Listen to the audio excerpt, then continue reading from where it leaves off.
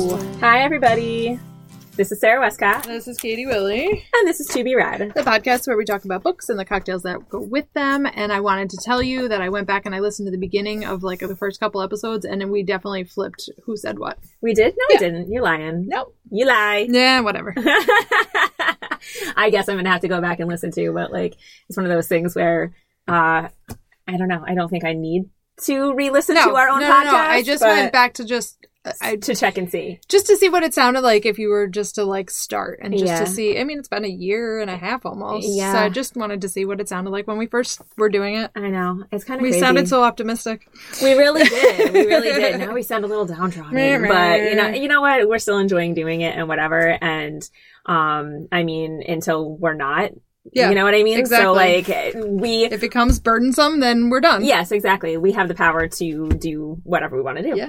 And on the way over here, Adam asked me, he's like, so when are you going to start making money? And I was like, probably never. Probably never. But you know what? We're having a blast. So. You never know. It's a possibility. The possibility is out there. It is only a year in. Podcasts are so, fickle. I mean, it's really there's literally, you can search any freaking topic and you're going to find a podcast at least 1, 2, 4, 10. Mm-hmm. Yep. It's just a really crazy fluke on the people who actually get heard and listened to and brought up the charts, and then somebody big catches on and brings them to their network and that kind of thing. Karen and Georgia. I'm still someday. I'm honestly catching up on their podcast. I kind of am in a lull with all my other podcasts. They're on breaks or something, or not there's no TV shows that I'm following or whatever. So I was okay, I'm just going to listen to a bunch of Karen and Georgia, and I've just kind of gone back, whatever. I'm on I want to say I'm probably still 20 behind or whatever, okay. But yeah. I think I'm in January for theirs. This past January, believe I am as well. Around there. I believe I am as well. I can't remember the last one I listened to, but I recently listened to the Houdini one. Did you listen to that one? I did listen to the Houdini one. That wasn't that long, yeah. But it was cool to listen to. I feel like I heard somebody... Did Case File do Houdini?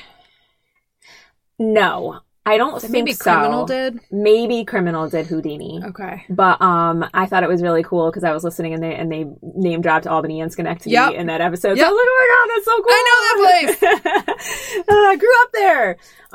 So that was neat. So yeah, I'm listening to that stuff.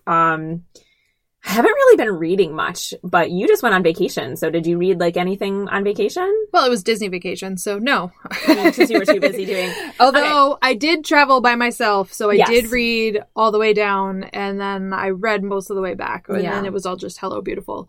But I also sat in the cocktail bar for a little while and had a couple drinks, so I was kind of... tipsy? A little bit. Yeah. But it was fun. Did you have a drink on the plane too, or no? Yeah. Yeah.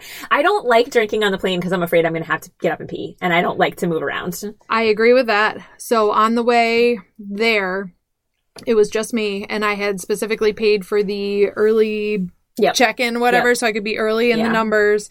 I didn't pay for the business class because I wasn't going to pay $100 and something bucks. No, that's ridiculous. No, yeah. But I paid the $25, and I was... I don't know, somewhere in the A boarding group or whatever. Yeah. And I had said to Luke, I'm the first empty seat I see that's either on the aisle or the window, I'm going to ask if I can sit there. And I walk on the plane, and in the front row on the left is this older couple, and the window seat is open. And I was like, can I sit there? And they're like, absolutely, come on in. And I was like, yes. Yeah. So I had the extra front row leg space. I could put my legs straight out up on the wall. The only thing that's weird about it is that you don't have a place to put your bag. So my bag I put in the overhead. Oh, okay. But then I realized I didn't have my glasses. I didn't have my cell phone. I didn't have my credit card, which I always have a drink. But I was like, you know what? I'm right here. If I have to pee, it's right there. Fucking there. And it's probably the first time I've peed on the plane, and I can't tell you how long. This is too much information, but the first time I got on a plane, I did number 2 on the plane because I was so nervous. Yeah. I did. I was a very nervous flyer. I'm still a nervous flyer. I'm a little better, but because I've done it so frequently now, it's just kind of whatever. But I was 22 years old, had never been on a plane before, and I was like, I gotta go to the bathroom. I'm so scared. I'm so scared. So yeah, and John will never let me live that down. No, probably never. It's the first and only time I've ever done that, though. Okay. Never again. But I have had to pee on the plane. It freaks me out. I don't like getting up. I don't because you see these movies where a turbulence comes and somebody hits the ceiling, and I'm like, what if it's me? It's literally like you are the only person looking, and if you're in the aisle, then you're not inconveniencing the other people that you're sitting with. If you're on the window, which I prefer to be, you're inconveniencing everybody. Yeah. I don't know. I get it. I'm not a huge fan of it. Plus, it's a fucking small ass bathroom, and not that I need a lot of room, but like, yeah, it's really annoying. It's really annoying. So how was vacay? Like, I mean, it was good. It was quick. Yeah, it was quick. It was quick. Can I just ask, like, how many times in a year and a half that we've done this podcast have you gone to Disney? That's probably the third time. I was gonna say, I think it's like 3 times. In March when we went last year, it was just for... Actually, no, I think it's only the second time. Oh, really? We've been doing it, yeah. Are you sure? Yeah. I mean, we go like once or twice a year, but I think March we went to be with Mark and Jess and Alex for like a day or two in Disney. Yeah. And then this past year when we went on our cruise, we didn't go to Disney. Okay. But the year before, when we had done the cruise, or 2 years before, we had done a day at Epcot. Yeah, you're a Disney family. Like, do you think you'll ever stop going to Disney? Yeah. Yeah. Yeah, it's definitely like real close to being like, all right, we're done with this. Yeah. Like, you ride the same rides and you ride, and it's kind of like, all right. But the whole point of this trip was because Eric was finally big enough to ride all of the big rides. Yeah. He hated most of them. And he wasn't big enough for Tron. He was a quarter of an inch too short. And everybody's like, you should just stuff his shoes. And I was like, I know. Because they have those things for a reason. They do have them for a reason. And the Tron is... You are basically like, you're on a bike laying forward. Yeah. And it's like just a back thing and like a leg thing and then you holding onto the handles. Mm-hmm. And it kind of just goes up and like over this big open space. And I'm like, I'm okay with Eric not riding it yet. Because he's small. Like, not only is he too short, but he's like a small kid. Yeah. So I'm all right with it. Yeah. I do have to get back. Like, every time we've gone down, when we do Universal instead. Yeah. So, like, we haven't been to Disney. It's been probably like 8 years, and I'd like to at some point go back and bring the kids as they're older now. I will say in Epcot, the Guardians of the Galaxy ride is probably the best ride I've been on in a lot of years. I didn't know there was that. That's definitely new. It is. It's only been open for like the last 6 months, I think. Sweet. Okay. Awesome. I would pay for that. I would stand in line for that. Okay. I would pay for it over and over again. Okay. Cool. It's I'm not going to tell you what it's like, but it's amazing. All right. Okay. Sounds good. I know that we're both looking at these beautiful drinks, so why don't we jump to our prologue so we can get started? What do you think? Okay. All right. So we don't even want to mention our book club book? What is the book club book? Oh. What book club book? What are you talking about? The book club book that we were reading for book club? I don't know if I should. If we should. I haven't finished it yet, so I'm not like, have I finished it? No. I have not. Okay, then we won't talk about it. Yeah, we can talk about it after book club. Yeah, it's one of those ones that I'm just not like. It's not keeping my interest, and I'm like, oh god, it's like a slog. So yeah, I'm gonna have to finish that today and tomorrow because book club is on Monday this time around. So, sorry, Patty, but not 100% positive I'm making it to book club. Oh, no? No, there's soccer pictures and a baseball game and soccer practice. Oh, shoot. So we'll see. We'll see how it shakes out. We could move it back to Tuesday if everybody agreed to, because I thought that Aiden had like an invitational, and why do you have something on Tuesday? No, too? Tuesday's totally open. Oh, okay. I'm going to mention it in the group just to see what everybody's thoughts are. Yeah, sounds good. Because it was my fault that it was going to be on the Monday. I thought Aiden had a track invitational, and he does not. I thought Steph had something going on, too. I don't think so, but maybe I'm wrong. We'll mention it. It. But, all right, let's go to the prologue. Right. The prologue. Okay, so Katie, we read Hello Beautiful by Ann Napolitano. This book was literally just came out. It was published on March 14th, 2023. This is going to be our breakthrough. God, I hope so. But this is Oprah's 100th book club pick. So I thought that was kind of cool. Okay, that is pretty cool. Last night I watched a CBS morning show thing with Oprah and Gail, and they had Ann Napolitano on it. So I was kind of like, oh, this is kind of cute.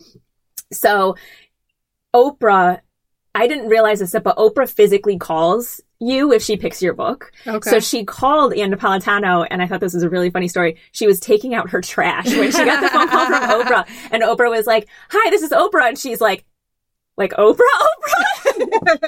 I mean, I can't even imagine what that would be like. Yeah. You know what I mean? Like, to be, I've been reading who the your fuck book. is this that's fucking with me? Who is fucking with me? Yeah. But she said, I saw the number come across and it said Chicago. And then she said Oprah. And it was just like, oh my God, this is crazy. Anyway, so she got the idea for this book because her best friend growing up had a mother who had like 6 sisters, and she loved being a part of that, like all these like sisters and women and whatever.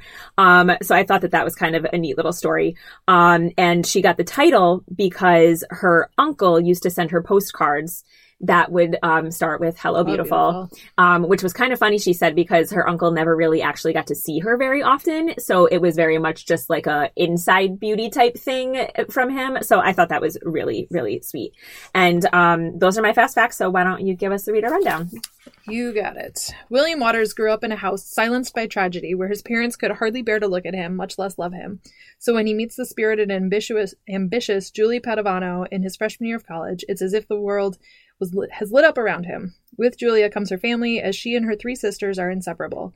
Sylvie, the family's dreamer, is the happiest with her nose in a book. Cecilia is a free-spirited artist, and Emmeline patiently takes care of them all. With the Padovanos, William experiences a newfound contentment. Every moment in their house is filled with loving chaos. But then darkness from William's past surfaces, jeopardizing not only Julia's carefully orchestrated plans for their future, but the sisters' unshakable devotion to one another. The result is a catastrophic family rift that changes their lives for generations. Will the loyalty that once rooted them be strong enough to draw them back together when it matters most? An exquisite homage.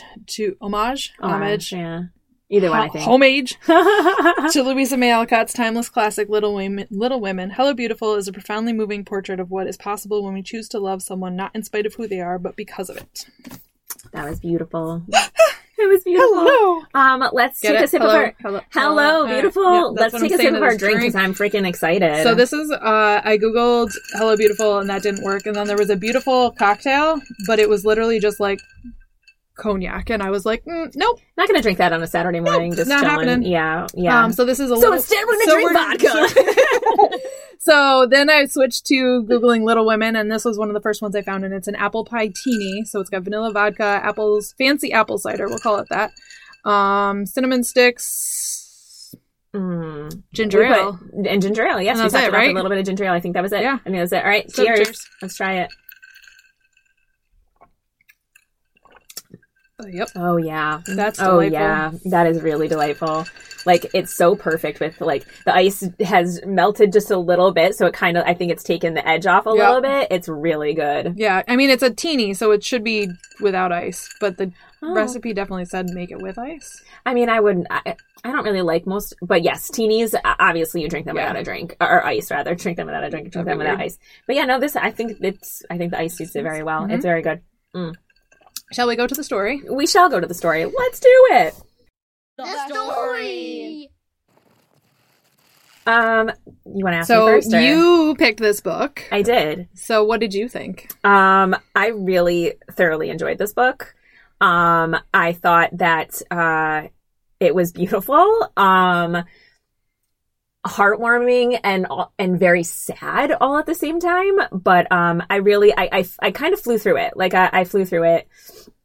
My coworker came by my desk one day and she was like, "Have you read this yet?" And, I'm like, "No, but, tell me what it's about and I will." And she said, "Well, I've heard that it's a thing to, it's kind of like a retelling of Little Women. I'm not really getting it, blah, blah, blah. But, we can talk about later, like the comparisons. Yeah, the comparisons and stuff. But what did you think of it? I liked it. I didn't absolutely love it. Mm-hmm. I think that if I had a sister, I probably would have liked it much more. Okay. I also felt it was really wordy. Like, it's very wordy. A lot of words. Like, not that there was too many words, but like it was only 370 pages, and I felt like I was taking forever to get through it. Okay. Granted, I was drinking on the plane when I was reading it. And that could make things difficult and tougher. Like, you might have to go back and reread something because, yeah. I will say that the old woman that I sat next to, and I say old, she was really not that old. She's probably late middle age. I hope she's not listening right now and She's recognizes not. your voice. There's no way in hell she is. She was like put off by me. I mentioned the podcast and she was kind of like, oh, and then kept going. But she said that she had just finished, actually her husband said, didn't you just finish reading that? And she was like, oh yeah.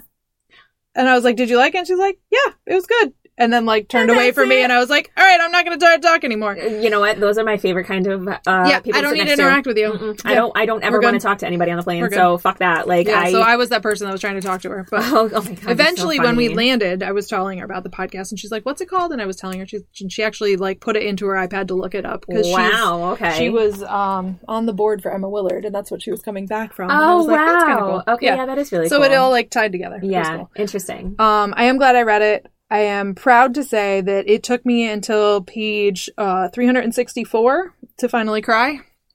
Yeah.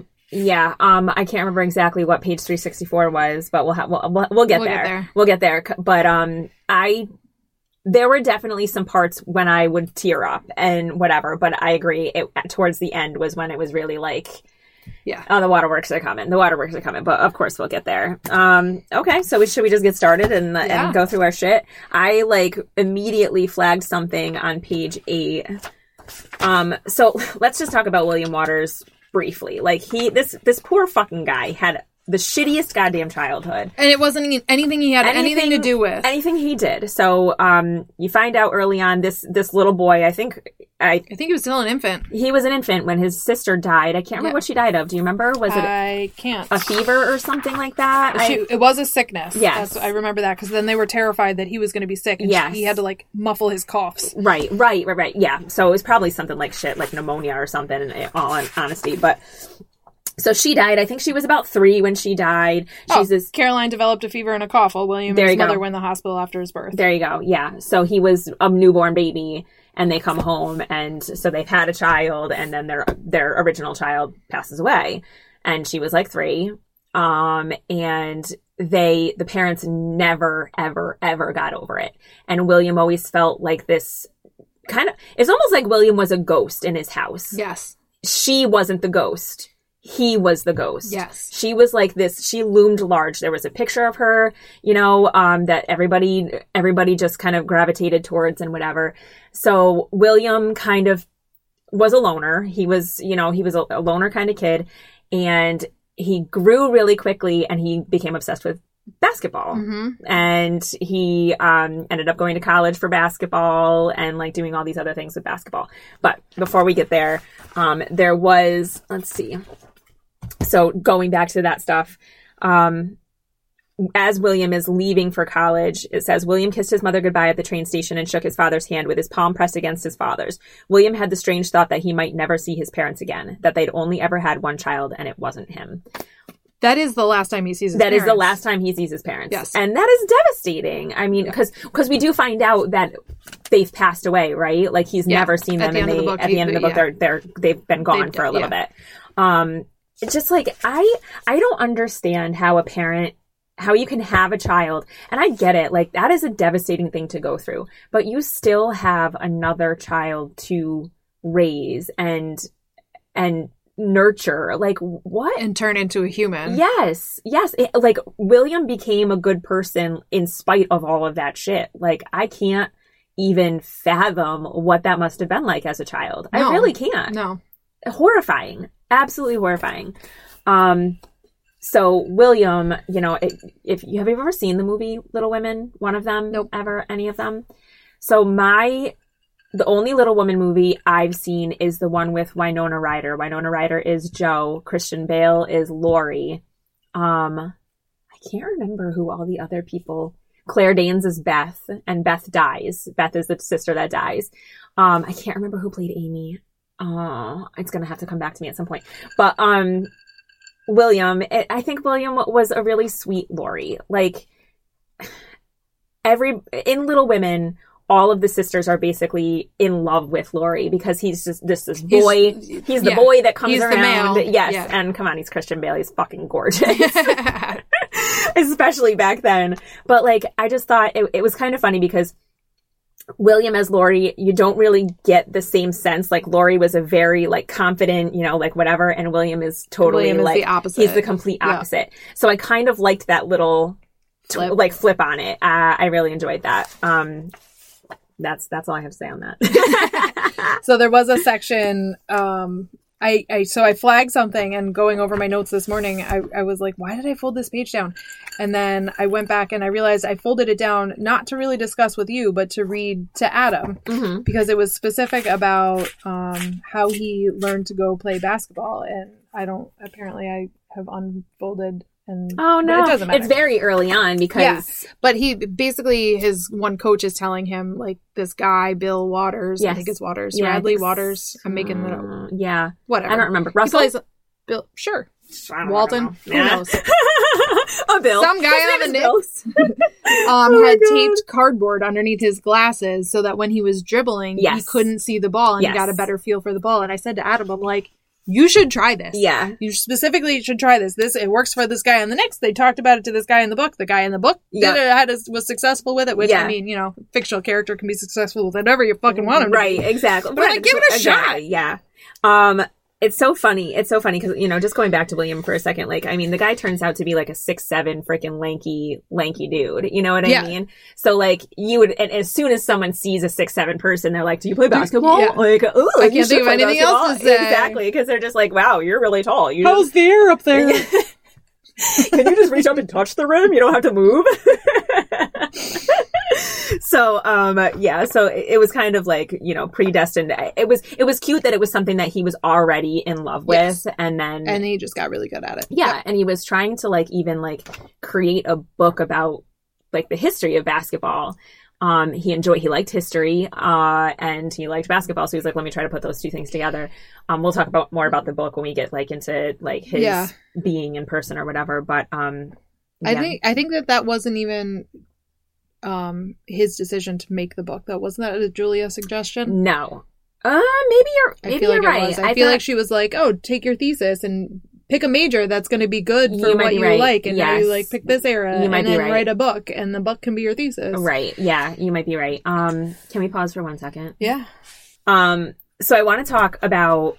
I want to get in because there's so much of this book revolves around the sisters and William in general. So I want to get to the point where he's meeting Julia and everything. How did you feel about Julia? I hated her. So did I. I hated her from the beginning. Yeah. Couldn't stand her. She was too overbearing, just trying to mold him into something he doesn't want to be. Exactly. And the fact that she almost took pride in the fact that he asked her the questions because he couldn't figure it out on his own. And I think she very much enjoyed dictating to him how his life should go. Yes. And that's what she saw her future to be. Which I found it very ironic that as soon as she had a baby and she was now focused on the baby, she could no longer do all of that for him. Well, because then she had something else to focus her right, to making and becoming and putting in the life path that she expected it to be. And I didn't like her. I didn't like her from the beginning. I didn't either. I mean, it was when you first meet her, you're like, oh, this is kind of cute because, it's like, oh, it's a meet cute. They're going to date. He's never had a girlfriend before. This is sweet. And she's going to help him come out of his shell. Yes, but his shell doesn't need to come out. He didn't need to come out and then he ends up being with her for all through college, and she has planned, okay, we're getting married. Yep. Oh, no, my sister had a baby, but it wasn't supposed to be her first. It was supposed to be me first. So let's hurry up and have a baby. Yes. And I don't even remember if he knew that she was pregnant when she came home and she was like, let's have a baby. We're going to have a baby. And they'd been married for all of an hour. Yeah.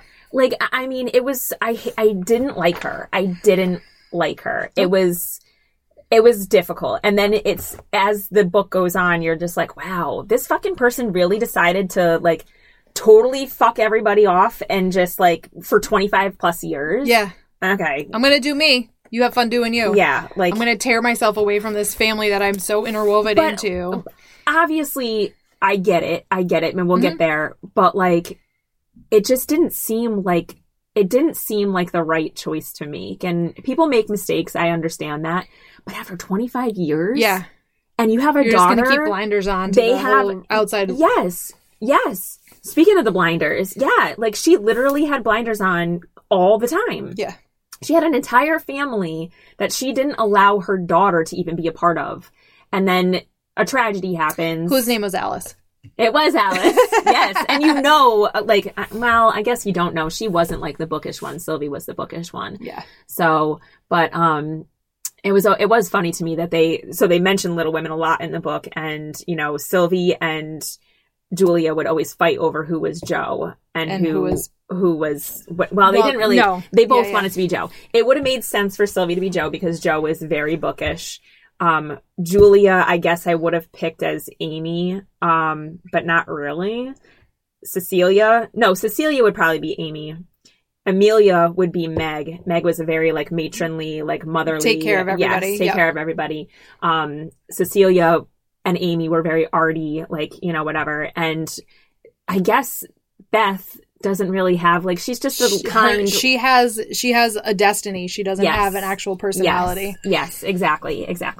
She's always sickly. And, you know, so then Beth dies. And spoiler alert, we find out later on that... Who's Beth? Yeah, Sylvie is Beth, unfortunately. Yeah. And I was really hoping it would be Julia. Anyway, so I'm just going to kind of read something that I liked. I think a lot of this story revolves around the girls and their relationship with their father. Their father was sort of the glue that kept them together. And he sort of had this image of who they all were, and I think once they lost him, that kind of like just like shot out of their head a little bit. You know what I mean? He was a confusing character to me because I felt like he was explained as kind of being this drunk that's not home all the time and is just kind of like, but we were seeing that but then also he's the person that is pulling all the sisters and you know, the story about, I don't even remember which girl was in the tree. Emmeline was in the tree, and she wouldn't come down, and then her father showed up. He didn't even say any words, and she jumped out of the tree for him. Yeah, it was like, they said it was like a tractor beam, like he pulled them into the tractor beam or whatever. And I think the reason for that being was because Rose, the mom, was so overbearing. She's Julia. Oh, like, she is the Catholic mom. Yes. Here's your saint you get to carry around. Yes, exactly. She was scary, and Julia got a lot of her traits from her. Mm-hmm. Sylvie got a lot of her traits from Charlie, the dad. So I wanted to read this really quickly. So Cecilia is one of the younger sisters. She's a twin with Emmeline. Is that her name? Emmeline. And she gets pregnant. She's 17. She's 17 when she gets pregnant, and her mom just fucking cuts her ass off. But the dad goes to visit. Kicks her out. Fucking don't want to have anything to do with this. He didn't whatever. Go to visit her. Yes, he does. He goes Not to visit until the her baby. in the hospital. Yeah. Yes. Okay. So this is where I'm at. So are you on page 66? I'm on page 66. Because that's the first... Go ahead. Okay. So I'm going to read this little section right here. Okay. Later that night, after Julia and her sisters left the hospital, Charlie visited. Mrs. Cecchione must have told him the news. When he appeared in the doorway of Cecilia's room, he didn't mention the prior 5 months or Rose's anger or the fact that he had never walked the 24 steps from his house to Mrs. Cecchione's to visit his shunned daughter. Charlie just looked at Cecilia and the baby for a long moment. Then he smiled with so much warmth it was as if the sun had risen inside him. "Hello, beautiful," he said. And with those words, Cecilia knew that she was forgiven, and she forgave him too. He kissed Cecilia's cheek and sat in the chair next to her bed with the baby in his arms. Izzy stared up at her grandfather, her dark eyes serious and bright. Charlie gazed down at her and said, "She's hardly heard any language yet. Shall we start her off with an incantation with some magic?" "Yes, please," Cecilia said. He cradled the baby to him and whispered into her tiny ear, "For every atom belonging to me as good belongs to you." He pressed kisses into her soft cheek. He appeared to be sober, and he gave his granddaughter all of his love. Cecilia said to her sisters later, that was a bad... Cecilia said to her sisters later. Then he stood up and carefully handed Izzy back to Cecilia. He kissed his daughter again. "Thank you, sweetheart," he said. Charlie made it halfway down the hospital hallway before collapsing to the floor. A nurse around the corner heard and recognized the sound of a human body in surrender. She reached him in less than a minute, but his heart had already stopped. None of the machines or experts in the hospital were able to bring him back. I think that was the first time I cried. So, like, because of the "Hello, Beautiful," and, like, how wonderful it must have felt for Cecilia to, like, at least have one of her parents accept her and meet her child. And it must have been, like, I don't know. I think Charlie dying in that moment was kind of beautiful in a way, because it's like he saw something so amazing and he forgave his daughter. His daughter forgave him in that moment. He met his granddaughter, and then he passes away. Like, probably painlessly, you know what I mean? And it was horrifyingly sad, and it totally like shakes every person to its core, because Rose then blames Cecilia and Izzy on it. The baby, and, yes. And that's kind of when the real cracks, after Charlie passes away, that's when the real cracks start showing. Yes.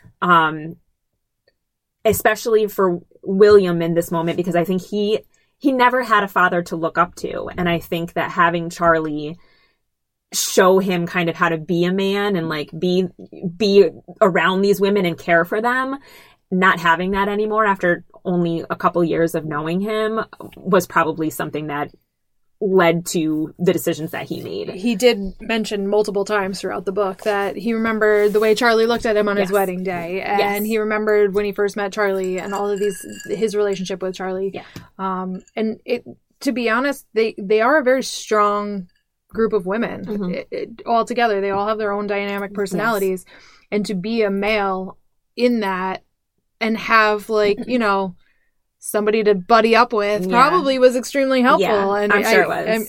I'm not going to say that Charlie passing led to William's demise, but who knows? Maybe. I think I don't think it helped. I think if he had Charlie around, he probably could have had somebody to talk to a little bit more.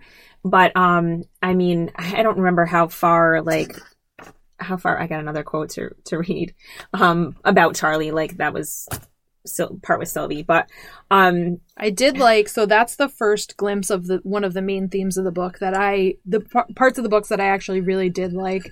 It's terribly sad that I say that, but I loved it. It was a recurring theme where somebody is either born or becomes at the same time that somebody else goes. Yes. And the circle of life almost. It really is. Yeah. And that is something that you see happen in families, like as soon as a baby is born that a grandparent dies or something like that. And it's like, well, or vice versa. Yeah. And I did like that theme a lot.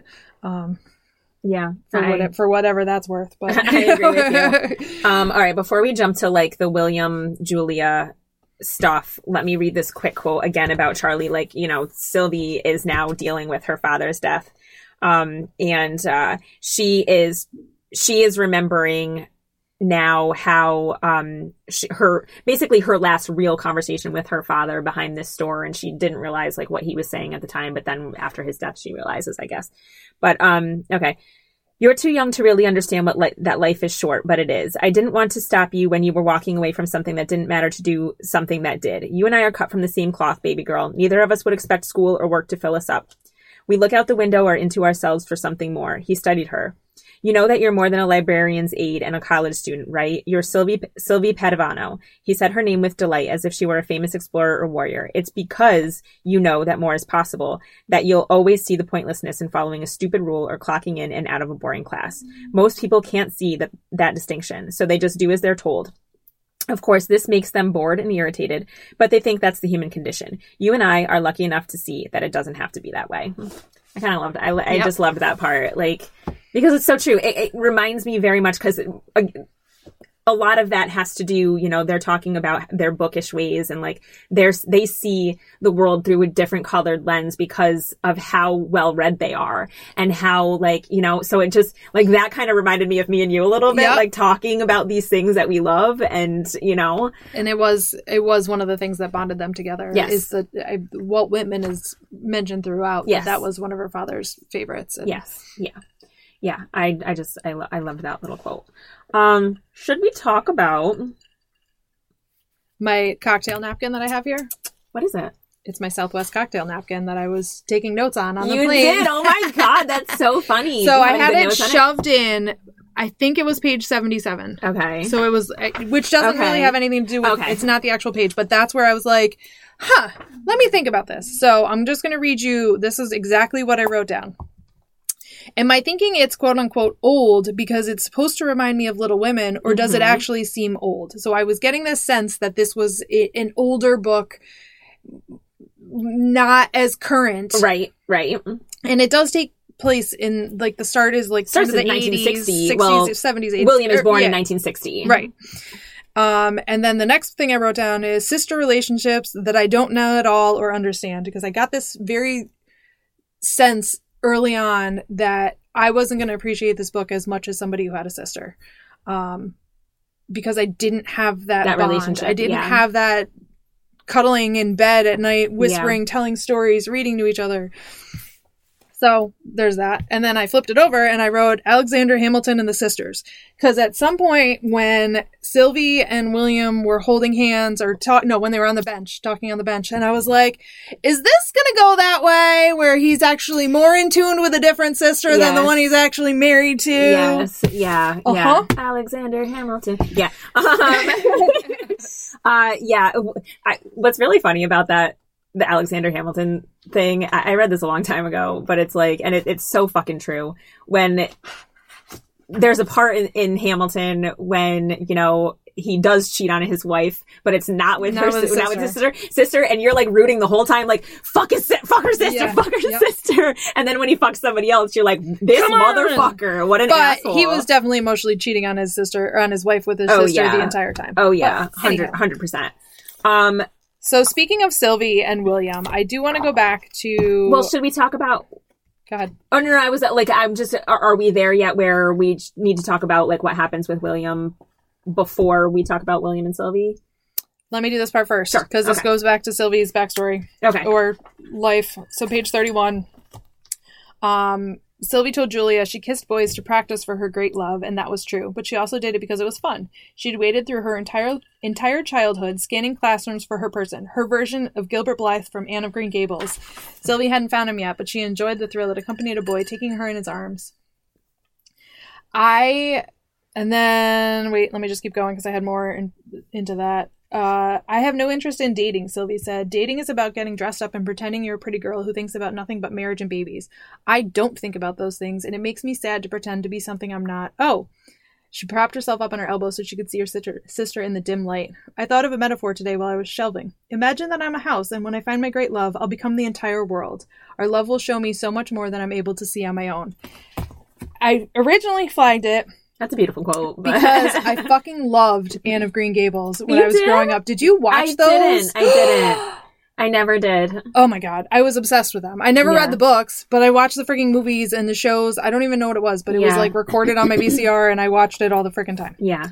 But I loved that. I went back, when I was reading through my notes, I went back to see why I had flipped that up and remembered the Anne of Green Gables part, and that I wanted to talk about that. And then I kept going and I was like, ooh, I want to make sure I keep this part, the whole rest of it too, because it explains her so well. Yes, it really does. And the hardest part for her is she starts to realize before the bench thing that she has these feelings for William, I believe. When she read his manuscript. Yes, that's right. That's right. So Julia, like you said, basically makes him read this or write this thing, and then Julia hassles him for years. Can I read it? Can I read it? Can I read it? And he finally lets her read it, and she is fucking shocked by what she has written or read. Yeah, because she hated it, but I think she hated it because of all of the uncertainty she saw in William,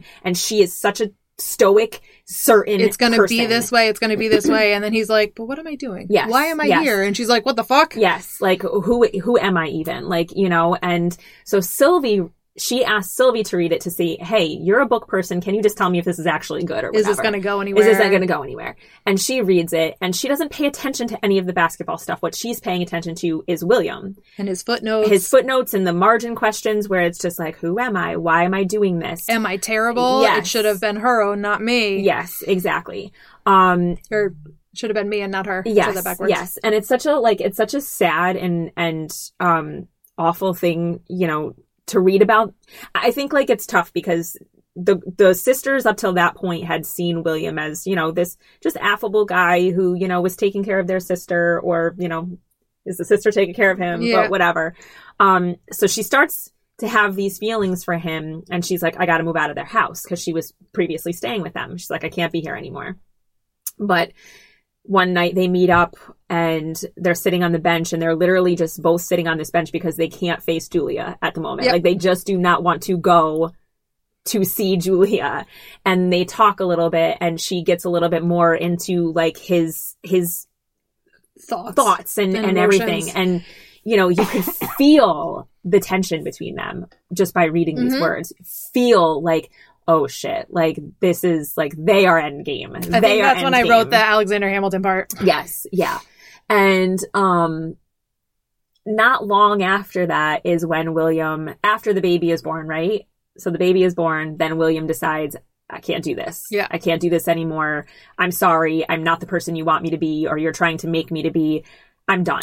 I want nothing to do with this baby. I don't want to hold her. Yes. I don't want to look at her. Yes. I don't want to give her my sickness. He thinks that he's broken. So I flagged, I flagged the part where he's left Julia, and Julia's kind of, she almost seems like, it almost seems like Julia is in denial. She's kind of just like, I can't understand why he doesn't want to be here with us when, you know, she's basically forced him out, you know, whatever. He's not fitting my mold, and I don't know why he's not fitting my mold. He should be doing exactly what he's supposed to be doing. Exactly. So I just want to read this really quickly. Okay, this is August 1983 is the time of year. He walked the city for most of the night and then returned to the shore of the lake. It was still dark out. No one was around, and even the air was motionless as he waded into the water. No bird song, no traffic noise behind him, no human voices. It felt like the world had paused. William had to walk for a long time before the water was deep enough to go over his head. He hadn't thought to bring any weighted objects. He'd stopped thinking hours earlier. William contained only a yearning for water, for darkness, for quiet. He wanted to sink, but his giant body kept trying to float. Even after a long time in the water, when he was pretty out of it, his feet would shoot sideways and he would be on his back as buoyant as any boat, staring up at the sun. He was no longer a person with a name and a history at that point. He was a cork bobbing in liquid, and he could only note the soft, pruned feeling of his hands, the sun burning his face, the water making its way into his eyes and ears. He was sleeping or unconscious when there was a roaring noise and voices and hands tugging at him. He couldn't open his eyes to see what was happening. He listened, heard Kent call his name after a time, but only because he had no choice. When he woke up in the hospital, dry, and saw Sylvie on a chair next to him, his first thought was that he'd failed. The fact that he had failed meant he had to continue to walk forward with his life history, his mistakes, slung over his shoulders like a heavy backpack. This fact exhausted him, but he was too tired to reject it.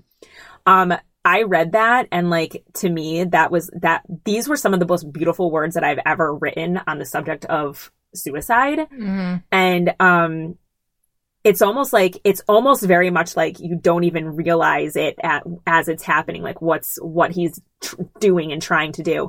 And the fact that like all he wanted was quiet. All he wanted was for things to stop, to not feel this way anymore, to not be a burden on people anymore.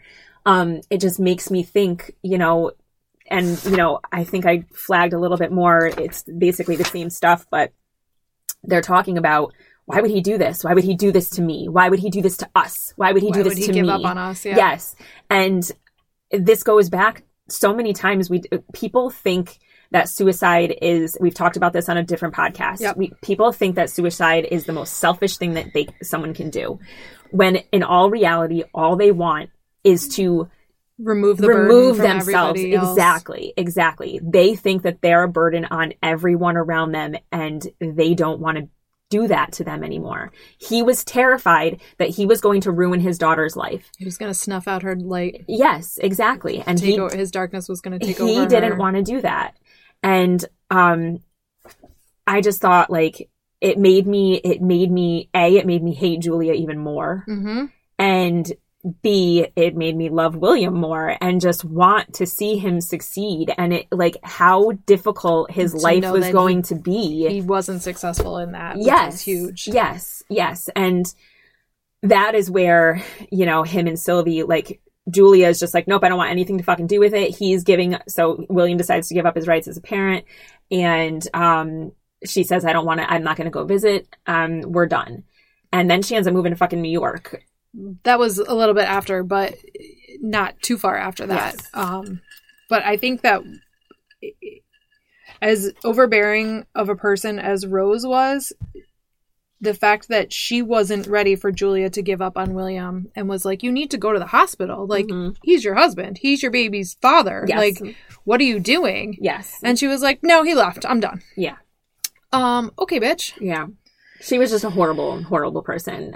She has a little bit of a redemption towards the end. We'll discuss it when we get there, but she's just awful. Like, I don't know. I don't know that like what she does towards the end is really redeeming her at all. I mean, she's done shitty fucking things her entire life.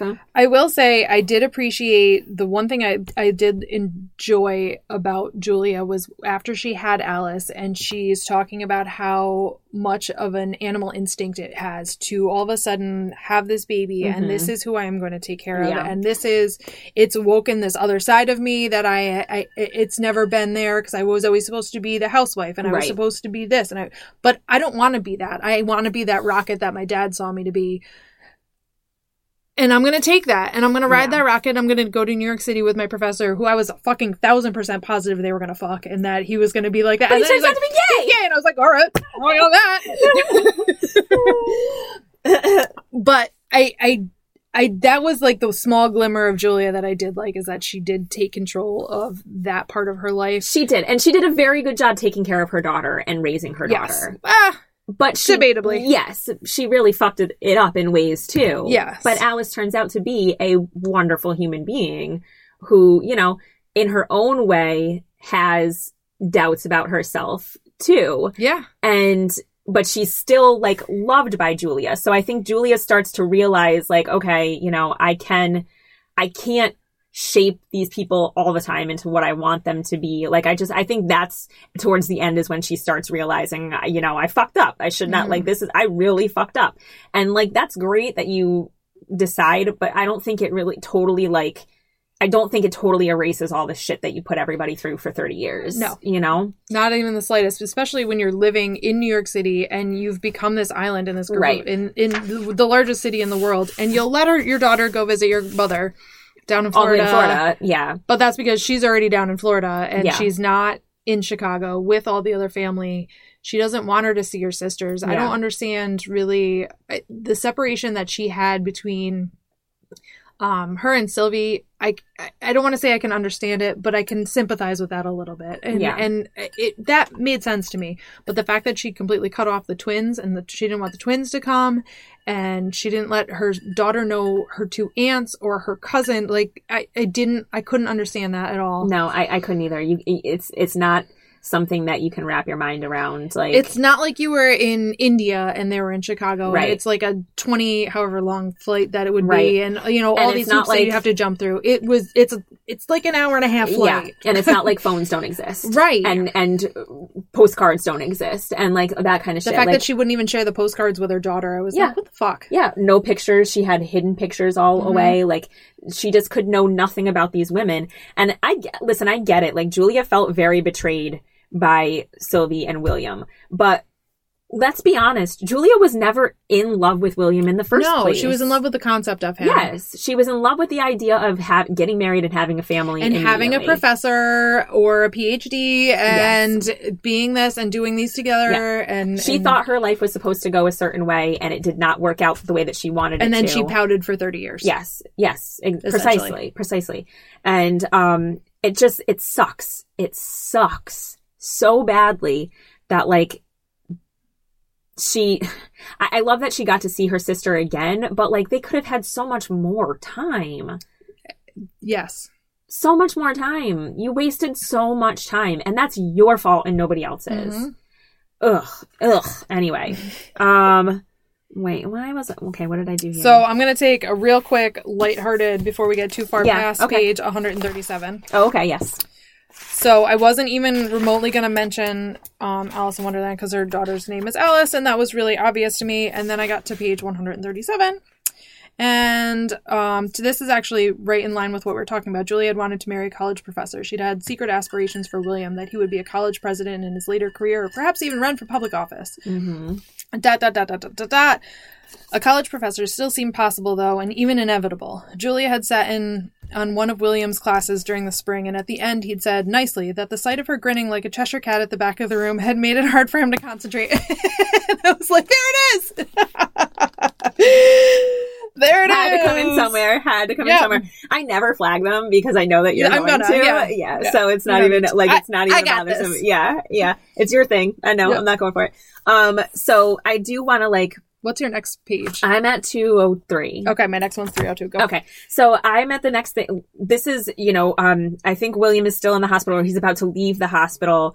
This is where, like, Sylvie, finally asks him something. So, she heard herself say, so she's telling him, she had just told him that, I told a lie when we first came to the hospital. They wouldn't let me in unless I told them that I was your wife. And, I held your hand all the way through the ambulance and everything. And she says, she heard herself say, can I hold your hand again for 1 second? William crossed the room to stand in front of her. He held his hand out, palm facing up. His skin was soft and warm, so different from that day. A wave of feelings ran through Sylvie. A radio dial spun inside her, the volume loud. I love you, she thought.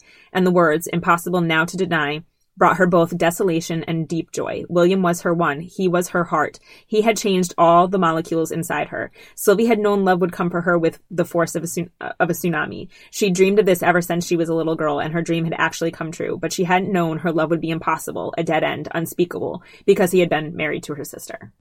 Yep. Like, so well written. It is so well written. Just again, beautiful, beautiful words, like to convey something that, is not a simple thing to convey.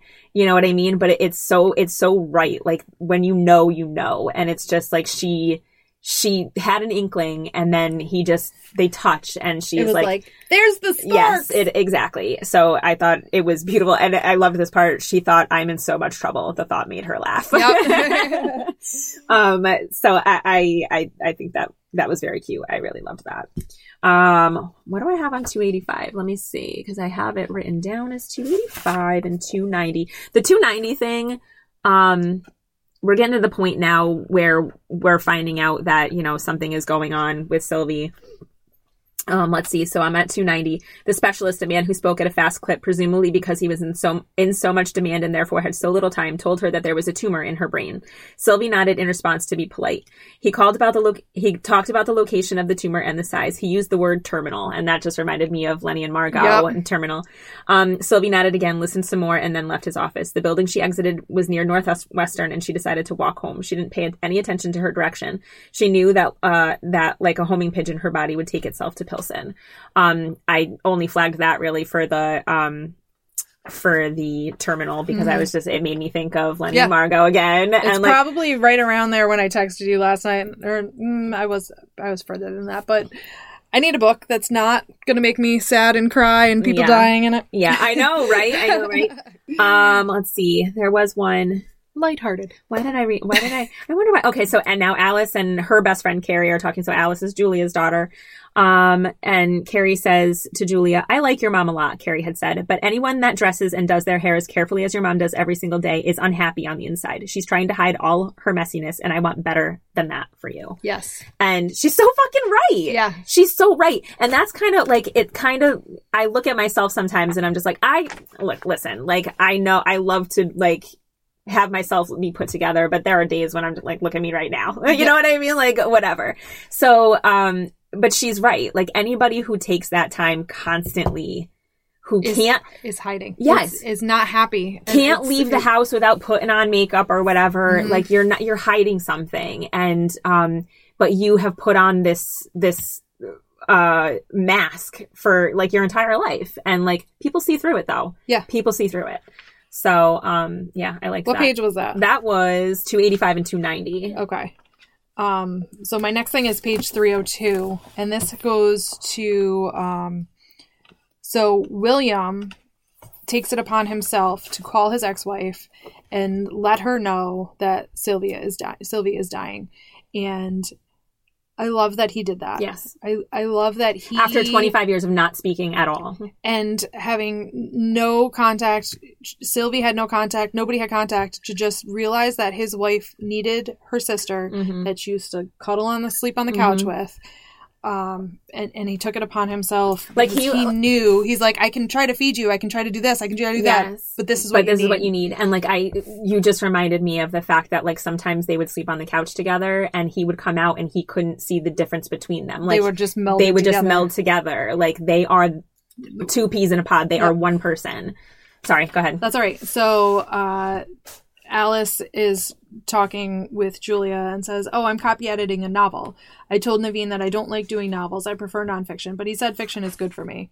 What's it about? It's a modern take on Little Women. Did you read that when you were a kid? Little Women?" Julia's body felt like it was filled with wet, prickly sand. She managed to make a noise of assent. She remembered lying in bed next to Sylvie in the dark, in their small room on 18th Place.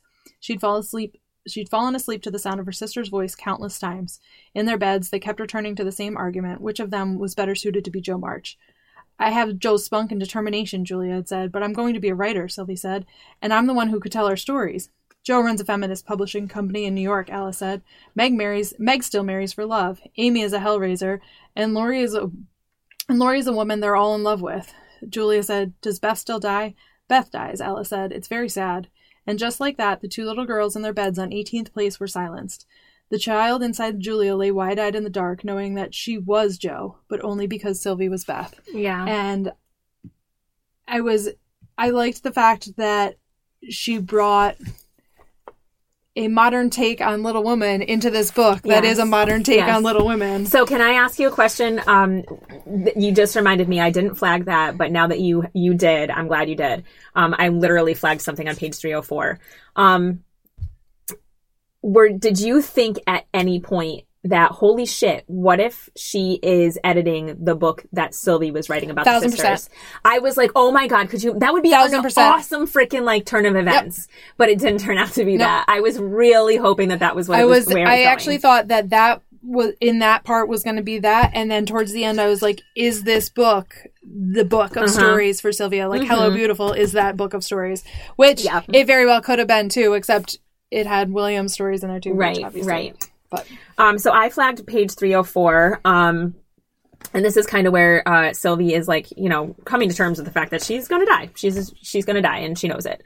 Is it about ice cream and donuts? No, it's before that. No, or after that. Anyway, okay. Sylvie couldn't help but wonder what her own death might bring. What 1-2 punch would she deliver? This is again because after she had mentioned, Charlie died, Izzy was born and Charlie died. So Sylvie couldn't help but wonder what her own death might bring. What 1-2 punch would she deliver? No one in her family was pregnant. Her sisters were too old, and Izzy was nowhere near motherhood, though she had a nice boyfriend who liked to watch her play chess and who managed the accounts for her tutoring business. Cecilia teased Izzy that he was more like an assistant than a boyfriend. Works for me, Izzy had said with a shrug. The sex is great. Perhaps Alice is pregnant, Sylvie thought, then shook her head in self-recrimination.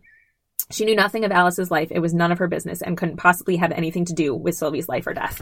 And I flagged this and loved this because of how wrong she ends up being. Her 1-2 punch is that she brings them back together. It's going to make me cry. Like Alice has everything to do with it in this sense. Like she's saying, I have nothing to do with Alice, but her death brings Alice back to them. Alice doesn't know about her death until she gets there, but because of it, she's brought to the home. She finally meets her father, and I love that Sylvie was wrong. Not, she's like, I'm not going to bring a 1-2 punch to my family. Like, who's going to, whatever. So, I loved that part. I think that totally made me cry too, obviously. Sorry. So that, we did mention this earlier, but the other 1-2 punch that we haven't mentioned was the day that Rose decides that she's going to move to Florida ends up being the same day that Julia goes into labor with Alice. Right. Yes. So that was the third. Yes. So Sylvie's death, the same day that she dies, Alice shows up in their house. Yes. Exactly. That was, so when Alice does show up and she goes to wait for William at his job, you don't know yet that Sylvie has died, but like it weighs heavy. Like it immediately when he's not showing up, that my immediate thought was like, fuck. She's dead, and like we're not getting any more fanfare about it. That's it. Yeah. Like, and that really struck me because I think Sylvie was my favorite character in the book by far. So, like, I hated that she had to be the one to go, but I love that, again, like, her death is the one that brought them all together. I thought it might be Alice at one point in time, that Alice was going to die, and that was going to make Julia fucking realize how shitty her life had become and go back to her sister. Well, I like that it wasn't like that, because then William gets to meet her finally. Yes. But, yeah. But I thought it was going that way of tragedy, that there was going to be somebody that didn't get to meet each other, and it turned out that it was Alice not getting to meet Sylvie. Where are you now? I'm on page 328. Okay. So this is the conversation that Julia is having with Alice. So, when she finally tells her. When Alice was 5, Julia had told her that her father died in a car accident. And a few years later, Alice had gone on to write a report in school all about car accidents and how how much of a tragedy they were, with pictures of car crashes. She gets called by the And I was like, I adored that fact of a child took this piece of information that you wrongly fed her, and did her research to understand how this could affect things. And they're living in New York City, so they're hardly riding in cars, and just be like, don't ride in cars, they're dangerous. And I mean, granted, they really are. You die in a car crash more likely than a plane. But I think we put so much trust in other people driving. That's the problem. So much trust. That's the problem. So they went to go to dinner. And speaking of the part where you had read about Carrie, is that her friend? Yes. Okay. About how Julia's always made up. Alice meets her mom for dinner, and she's like, why do you have so much perfume? And then she's like, you have too much lipstick on. So she has like doubled up on doing herself up. Julia says, my sister Sylvie is dying, Julia said. Alice's attention snapped back to the present. Dying? She remembered the photographs she'd found in her mother's bedside table years earlier. The 4 sisters with curly hair. I'm sorry, she said. Sylvie is the one closest to you in age, right? When I was pregnant with you, I sometimes slept with Sylvie on a couch. We shared a bedroom when we were children. We used to be very close. Alice tried to imagine her mother as a little girl, sharing a bedroom with another little girl. Julia had just spoken more about her childhood in 90 seconds than she had in the entirety of Alice's life.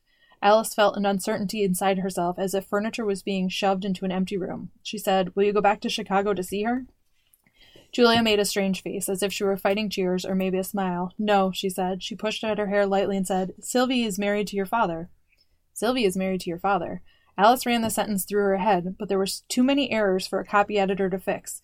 The structure buckled under its own weight. She tried a tense change. Sylvie was married to my father? Julia shook her head. The inside of Alice echoed cave-like. You're not making sense, Mom. Your father was the one who called to tell me Sylvie is sick, but my father is dead. I told you that because he gave up his parental rights to you while you were still a baby. He had mental health issues, and I think he didn't feel capable of being a father. But I didn't want you to feel rejected or feel like it had anything to do with you, because it didn't. Wait. Julia waited.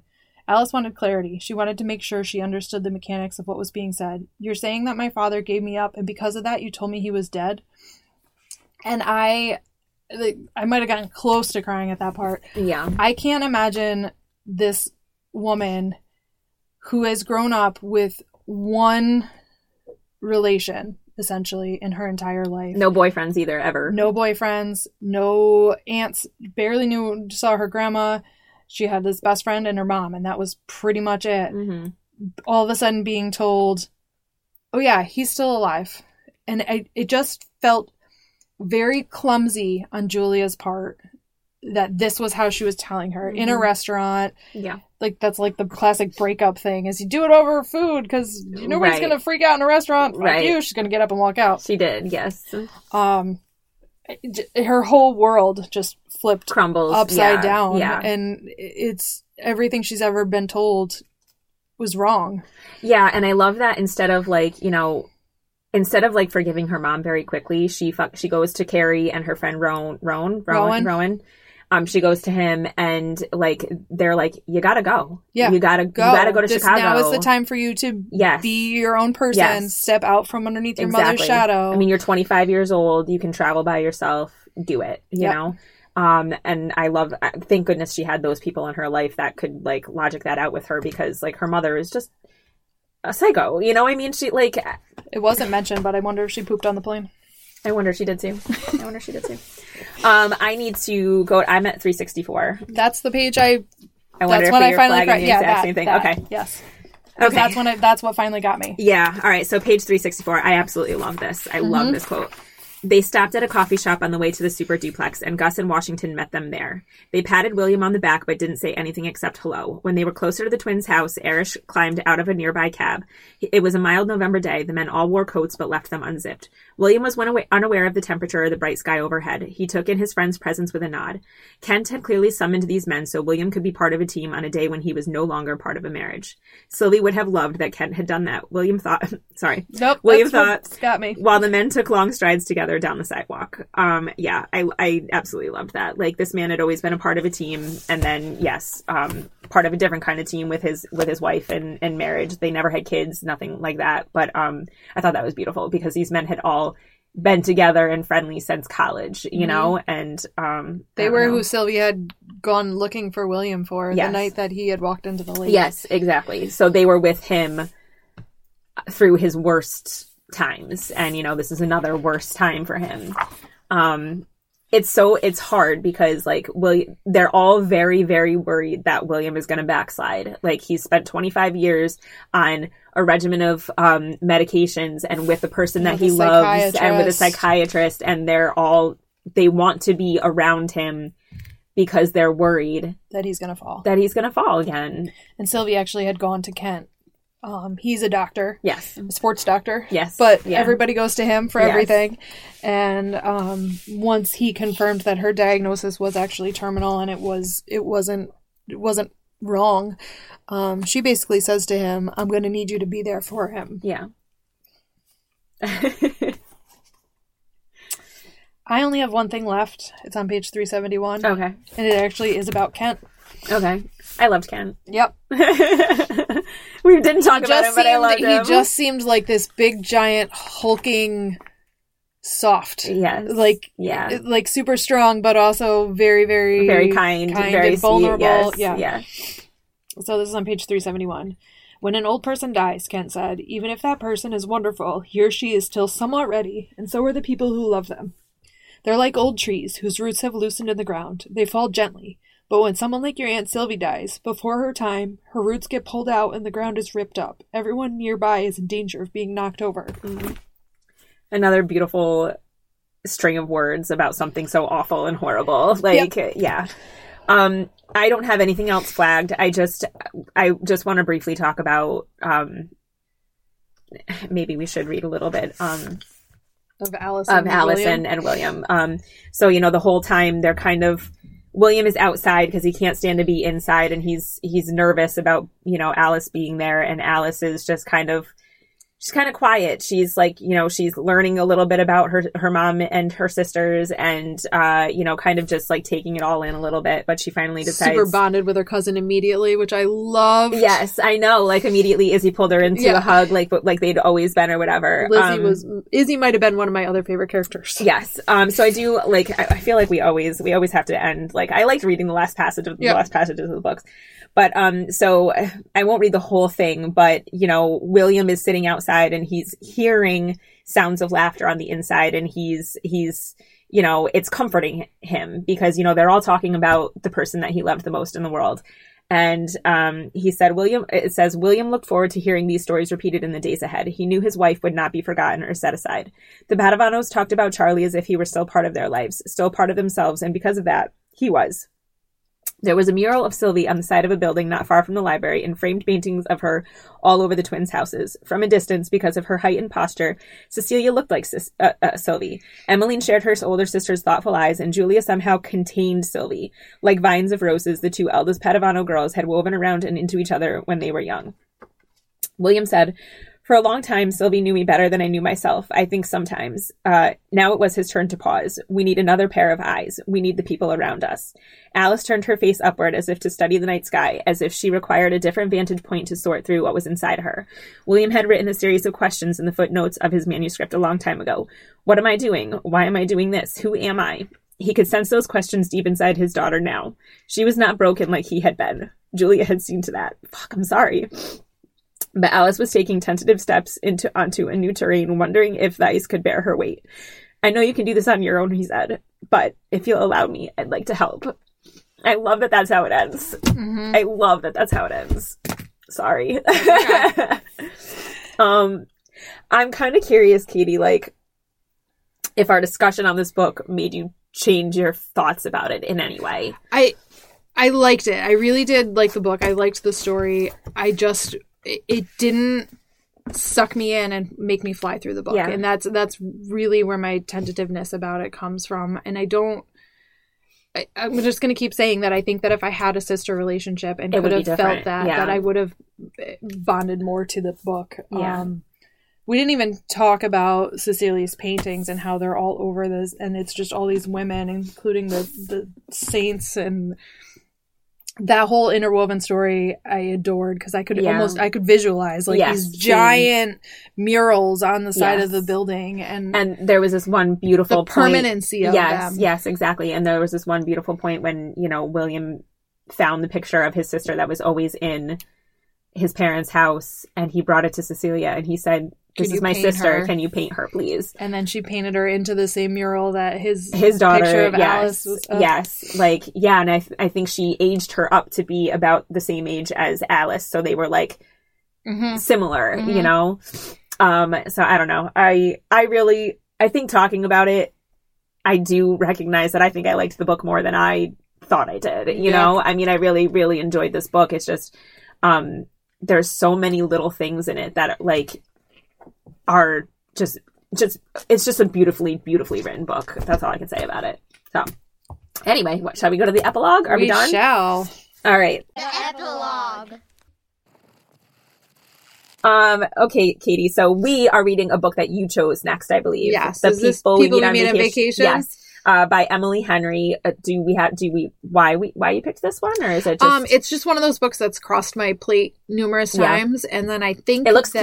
Yeah, it's just an easy, let's clear her palette from all this death and tears. Yes, exactly. And I think at some point I was buying books on one of the used websites, and I think it was Better World Books, and there was a coupon for 3. If you buy 3 books, you get a discount. Gotcha. And I had only there was only 2 available from our list. And I was like, well, let me see what else is there. And it just happened to be there. And I was like, I'm going to get that one. Yeah. So I had it. And then also, we had a story when we had gone on a cruise. Luke and I, when Adam was 2, we had gone by ourselves and we met this couple. And this is the couple that lives in Green Bay. Oh, yeah. And when we had gone to visit them last fall to go see a Packers game, I actually brought a book and I gave it to Steph. I'm like, you have to read this book, because one of the things that she had commented on when we first met and we're actually hanging out with them is that she was very off-put, because the book that I was reading when we were first on the cruise, before we had actually talked to them, and it was called People I Would Punch in the Throat. So she, that was one of the first things she said to me. She's like, I thought you were scary. And I'm like, no, not scary. That's so funny. So I brought her a book specifically, and it's People We Meet on Vacation. So I'm excited to read that. I'm excited to read it too. I think it's going to be a welcome change from things. I'm not saying that, whatever, but the crying and stuff, it does take a lot out of you for a little while. And there should be some good sex in there, I think. I would think so. I would think so. It's got to be a romance. So that's fun. So, follow us on our socials, and you can find us on Apple and Spotify, To Be Read Pod. And I think that's all I have to say on that matter. So why don't you... Let's go get in the hot tub. Oh, yes, we are. We are going to get in the hot tub. We're gonna do a soap. So please join us next time when we make your To Be Read pile 1 book shorter. Bye, everybody. Bye. To Be Read is hosted by Sarah Westcott and Katie Willie. Produced, edited, and mixed by Chris Turrow. Logo concept art by Rhiannon Kenfield. Graphic design by Steve Pius. Theme song, Read to Me, written and performed by Austin Maffa.